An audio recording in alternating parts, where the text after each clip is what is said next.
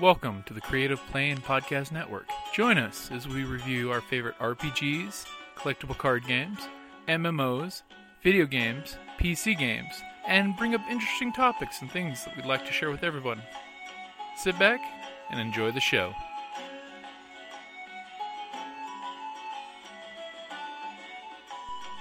Hey guys, welcome to Day 4 of RPG A Day, your most surprising game.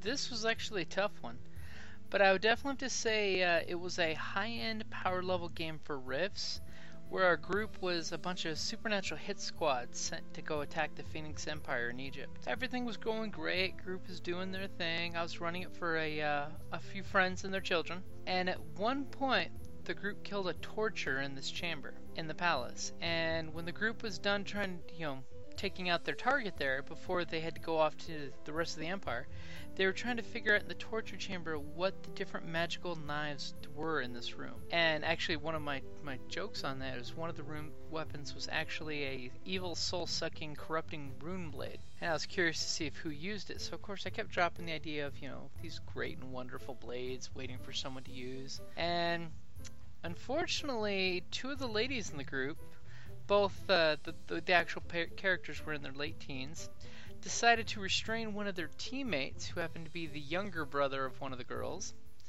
and they proceeded to go about describing, and her brother was completely going along with this because it was completely in character for their characters, that they went along basically throwing knives into him, torturing him with the individual blades, just to find out what exactly the blades did. And even though later on in the adventure he had the chance to retaliate against them, and I fully expected retaliation after, basically your character endures long torture, he actually basically claimed that there was no harm, no foul, because not only was he a demigod, so he regenerated very quickly, but he was actually wanting to know which of the blades was more powerful so he could keep it, which happened to be the soul-sucking rune blade. And it just surprised me that he took the shot on the chin and just kept going. And remember, you never know what your players are going to be coming up with. So I'll talk to you guys on Day 5 of the RPG A Day. Hi, this is Kelly, aka Trixie from Ragnarok and Roll, a Scion to Ragnarok story, and Tilda Wimblewick from D&D Journey of the 5th Edition. First off, I would just like to say thank you to everyone for listening to our varied adventures, as well as for rating us on iTunes and RPGpodcast.com. If you haven't rated us yet, we would greatly appreciate it if you could. And if you're looking for more ways to support our efforts, we are now on Patreon, a great site where you can help us continue making more podcasts, as well as some special surprises for our patrons. If you can, please look us up at www.patreon.com/cppn.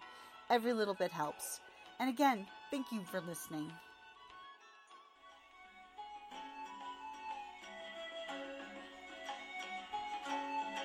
Thank you for listening to the Creative Play and Podcast Network.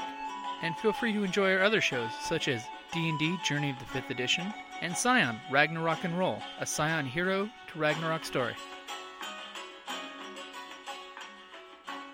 Thank you for listening.